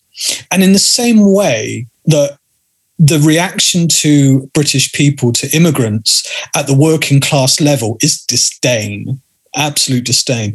But at the middle upper class level, they're saying welcome. I have literally seen this in Bristol, where people have held placards saying welcome to our country. So you try to understand that this is part of the internal structure, which Jordan Peterson, like him or don't, does point to exists within our animal kingdoms, all the way down to lobsters, to the top of the food chain. So if we can perhaps, if we're not political activists, come away from a dream world of believing, well, it should be like this, it shouldn't be like that, and I'm going to be angry about it and tell other people what, but actually just how we treat people. Like last night, no response from me to any racist comments, no kind of hatred. That's not going to help anything. They carried on as they did, and they carry on as they will. It's my choice how I respond to it and I react and how I deal with things like that. It wasn't directed at me, but still it was bad enough to hear. So yeah, I hope if you garnered anything from that is that it's the cage that people find themselves in, which can define their behavior and their attitudes. I'm just going to ask if Nicole or Betty have anything to share since you've been... Oh, yeah. Well, I was just wondering, a few minutes ago, Rob, you said that something like the relationship is set, and then you were talking about the capacity. So as I understand it, the capacity is the person's ability to be sane, balanced, their emotional resources, and for them to deal with stress and to basically communicate openly, honestly, and to meet you where you are. But then you're saying it's set. So if you meet someone and then, say, after the 3-month mark, the mask starts to drop and you can see that they're insecure, but they're insecure and unaware, it's a question then of you responding to that information, is it? So in other words, if you get someone, say they're avoidant and you're trying to communicate with them and they don't meet you where you are and communicate openly and honestly, then that's the information you need to make a decision then, isn't it? What I'm saying is how much of the ball is in our court. It's about us responding to what's in front of us, isn't it? Yeah. Okay, so so the capacity is like generally how happy are you, how resilient are you, how able are you to cope with stresses and life events and still be at your best. So you can measure that physically in HRV, like your heart rate variability is like a measure of your resilience, physical and emotional resilience. Yes, so there's that. And it's also about psychologically, how well can you reframe things? How can you heal from hurt?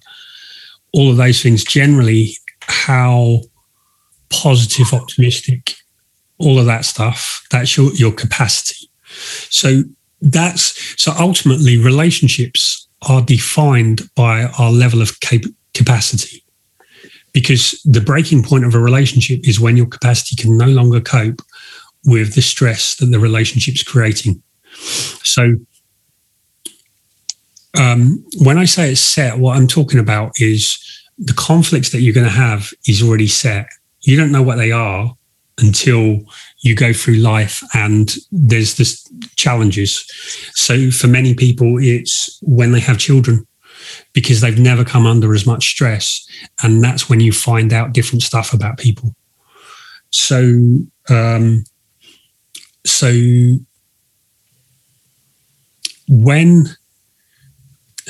what I mean is people are like icebergs. Like you see the tip of the iceberg when you first know them. So people might say like, oh yeah, I like children. I like to have children. But 10 years later, the problems are in the way that they see parenting, the way that they see money, the way that they see sex, the way that they see career, all of that stuff is, and it's not even that people are hiding it, it's that we don't know who we are. And who we are is constantly evolving. Constantly, we're becoming more aware. So the idea is set is that we have a blueprint. We have a blueprint of who we really are, like biologically, psychologically, emotionally. All of that is there, but like that's the beauty of the statue. If you get rid of everything else, that would make that person to be the work of art. But it's all this other stuff, like the clay, that's all been piled on top. So most people, most of their beliefs don't come from them. And that's where we're talking about prejudice. It's people have taken on cultural beliefs. Because if something is truly who you are, it would be if you were brought up in New Zealand, Cambodia, Mexico, anywhere, that would be with you. But most, like if you look at every culture is different, and it's culturally different because of either the land or the environment or the circumstances of that society. That has created the beliefs, like the difference between Catholic, Christian, Muslim, Hindu, Buddhist, is to do with the circumstances of the cultures, the circumstances of like where they were originated. So if Jesus had been brought up in a Native American, it would be an entirely different religion. If he was like, Christianity is basically taking a few of the lessons of Jesus and put them into the existing pagan system that was already there. They've even changed his birthday for like the pagan holidays. So, so when I say it's set, what I'm really saying is it's all the hidden stuff, and it's someone's willingness to change, willingness to adapt, like the chemistry of what's going to create that change. Okay, well then the part that's on us is that we should see what's in front of us rather than ignoring warning signs or red flags or being deluded. Yeah. And then we should have an honest response both for ourselves and for them. So again, in the example of someone who's not communicating openly, honestly and transparently, if they're not meeting us 50-50, then it's up to us to use that information and make a decision moving forward rather than to stay and then complain about them. Okay, there's something in that people are always communicating, and silence is an answer. Yeah, Carl is seems to be saying it's hard to do that, which I appreciate. But I think, like I said before, isn't that the point of this education? Yeah, because it's not easy to tell people to F off. But at the end of the day, if they're not meeting you halfway, what else can you do? I know. You can't stay there and bang your head on a brick wall, can you? I do completely agree with you. It's just that if you're in the midst of a gripping attraction that's chemical, that's powerful, that has so much hope and potential, but not looking at the stuff, you can't see it. Or if you can see it, you don't want to see it. And I've had a direct first-hand experience of that. So that's why I'm saying it's hard. I'm not just, talking in my opinion. I'm saying literally first-hand of that. And I don't know how. Well, that's fair enough. But again, I mean, we all live and learn, don't we? We've all had the sort of the whole limerence thing and where I'm in love. But I think what we see when we step back afterwards is that it's one thing to feel emotions and lust or passion, but you have to look at the reality of the situation. And that's why I keep saying that's where this education comes in, because we're not naive now. If you've already experienced it and lived it, and on top of that, you have this education, so now you have the actual insight. If you apply this education, then you can't go into it with your eyes closed and not seeing the red flags. Yeah. I think, and this is where also with like feminism and all these movements is what they bring. When you have awareness, you can never go back. Like if you've never seen something, you always, like ignorance is there hidden, but you just don't see it. But once there's a light shone on it, you can't go back. Then it's a choice. Yeah. So Carl, I would say to you, if you found yourself in the same circumstance again, you wouldn't respond the same way, would you? Now that you've A, had that experience, and B, you have this awareness from this education. And that's the whole point. You wouldn't respond the same way, would you, moving forward? I honestly don't know. I hope so, if I'd be strong enough to turn my back on it. Or like Nicole says, you might have the hope that the person can evolve, which is a false hope of trying to change somebody, but the capacity that they may. But Carl, if you can see something in front of you and you know it's wrong and you've done it before, then now you're just kicking yourself, aren't you? I know, but it's the same as Rob talked about abusive relationships where people go back. There's this hope there's this fervent holding on. But all I'm saying is that the power, intensity of attraction, be it physical, sexual, or energetic, or emotional, or intellectual, will and has the power to override you. But this is our work, like you say. You are right. This is our work to overcome that and to perhaps put it down on paper, pros and cons. But who does that? You know, when you're in the midst of something so powerful, I'm learning. Many of us have had the heady, intense attraction relationship with the bad boy. You know, we love the bad boy, but we know that the bad boy is not good for us.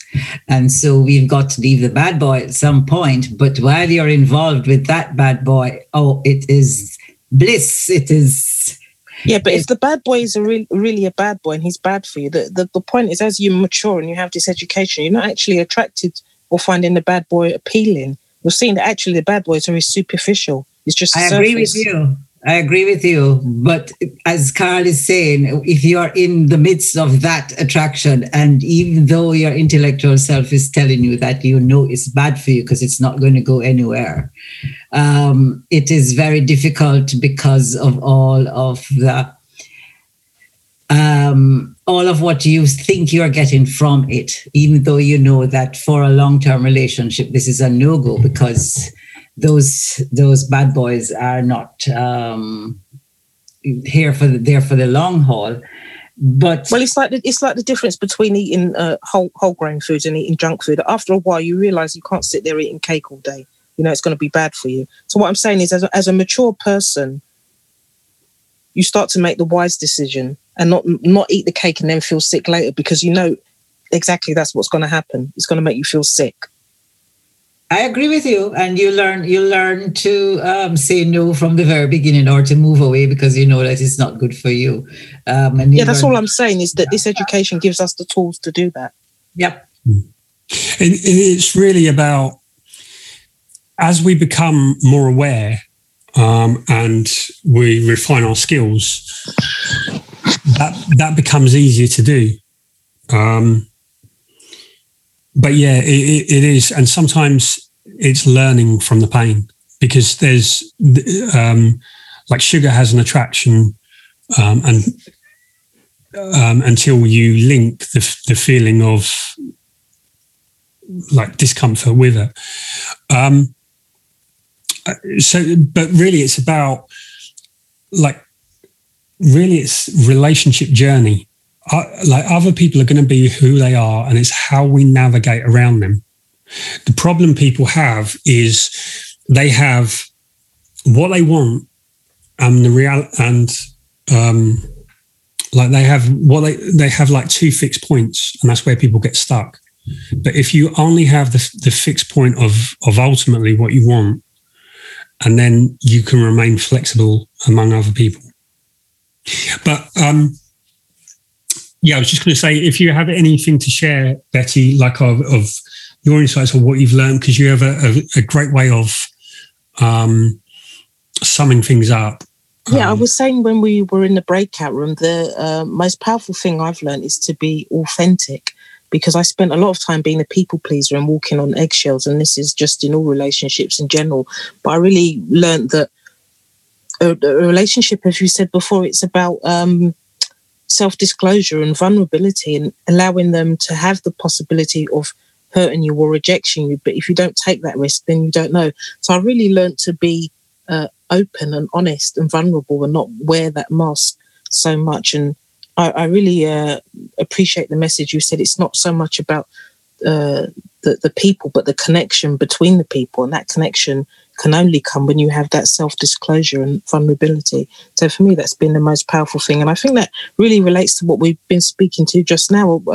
When you like a Disney fantasy version of someone, you're not actually being authentic to yourself. So I think it's about you being your authentic self and relating to them as a flawed human being rather than a perfect Disney fantasy, and seeing them for who they truly are rather than who you want them to be or what the image that you're projecting onto them.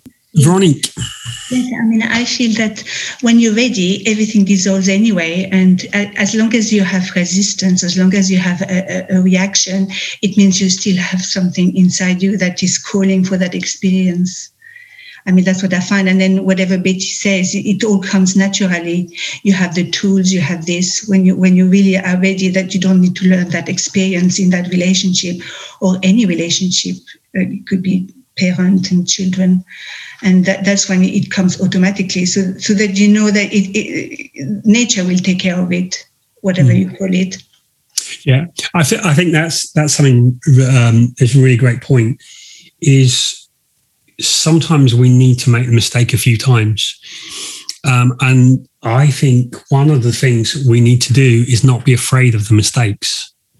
The problem is that people find it difficult to heal. The problem is people lose themselves and then don't know how to pick themselves up. And I think the awareness and learning to get over a breakup, to learning to get over hurts, learning not to take the hurt personally, not to, it hurts because there's a sort of scarcity mentality, the feeling that this person might have been the one, there isn't anyone else who could be. And that panic creates the pain. And knowing that you are stronger than that, there is so many people, so easily to find other people, that it isn't a problem of. Everyone thinks the big problem in the relationship, if I just find this person, it's not the person. It's when you're ready for the person, and when you can do that, then it like everything falls into place. But it's not being afraid of making the mistake, not being afraid of getting hurt, not being scared to make a mistake. That ties into having a growth mindset as well, doesn't it? Yeah. Yeah. It's recognizing that a mistake is not. So the idea of growth mindset, for anyone who's not familiar with Carol Dweck's work, is she talks about a fixed mindset and a growth mindset. People with a fixed mindset believe that if they fail at something, it's because they're not good at it. And so they don't tend not to try again. And they think, I tried that. And this is where people are like, I tried relationships, I can't do them. People with a growth mindset recognize that the first time you do something, you might not do it great, but it's a skill to be learned. And people with a growth mindset believe that they can learn, believe that they can get better. Well, that's what we do as the child. Think about that. You fall down from the bicycle, what you do? You keep up and continue. Yeah. You know, when I was 32, I went to the race for the triathlon. And was a swimming and was a bicycle. I went down in the hill with like 50 kilometers per hour. Somehow, the first wheel didn't reach the road. So I couldn't brake. I was just heading down in the road. Somehow, have you ever seen in circus the guy who get launched out from the cannon? So I was launched out from the bicycle like that, you know. I was ending up, my helmet opened, you know, broke like a hell.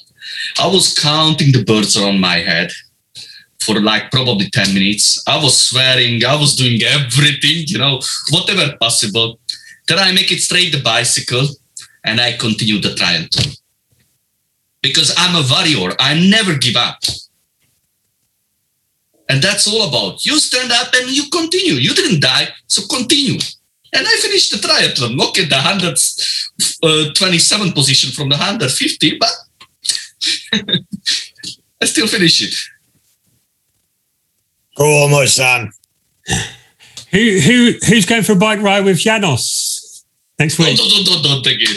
Right, well, thank you everyone for sharing your opinions and sharing your insights and sharing and just the honest level of sharing. Rob, did you tell us what your biggest insight was for the year? Oh, don't ask me such difficult questions. I think, as I said, it's really how much is due to capacity. I think I started off probably last year, probably heavily on relationship skills, and then realized that the skills were, I'm trying to think, last year. I think last year when I started off, these groups, it was about the 4 relationship truths. That was the first meetup. And I was looking at the idea of a myth being wrong, like the myth. But so really for me, it's about how much is due to capacity and how much is the basic conflict between us being a human animal living in an artificial world. So I think there is a basic, all conflict comes from that we are born biologically seeking connection. We'd rather be friends. We'd rather be, love than hate. But there is this, like in the artificial society, we have this need for status. We have this need for resources. And we have like the need for the emotions that we want to feel, the connection. And so in that context, like the game that's set determines how people will play.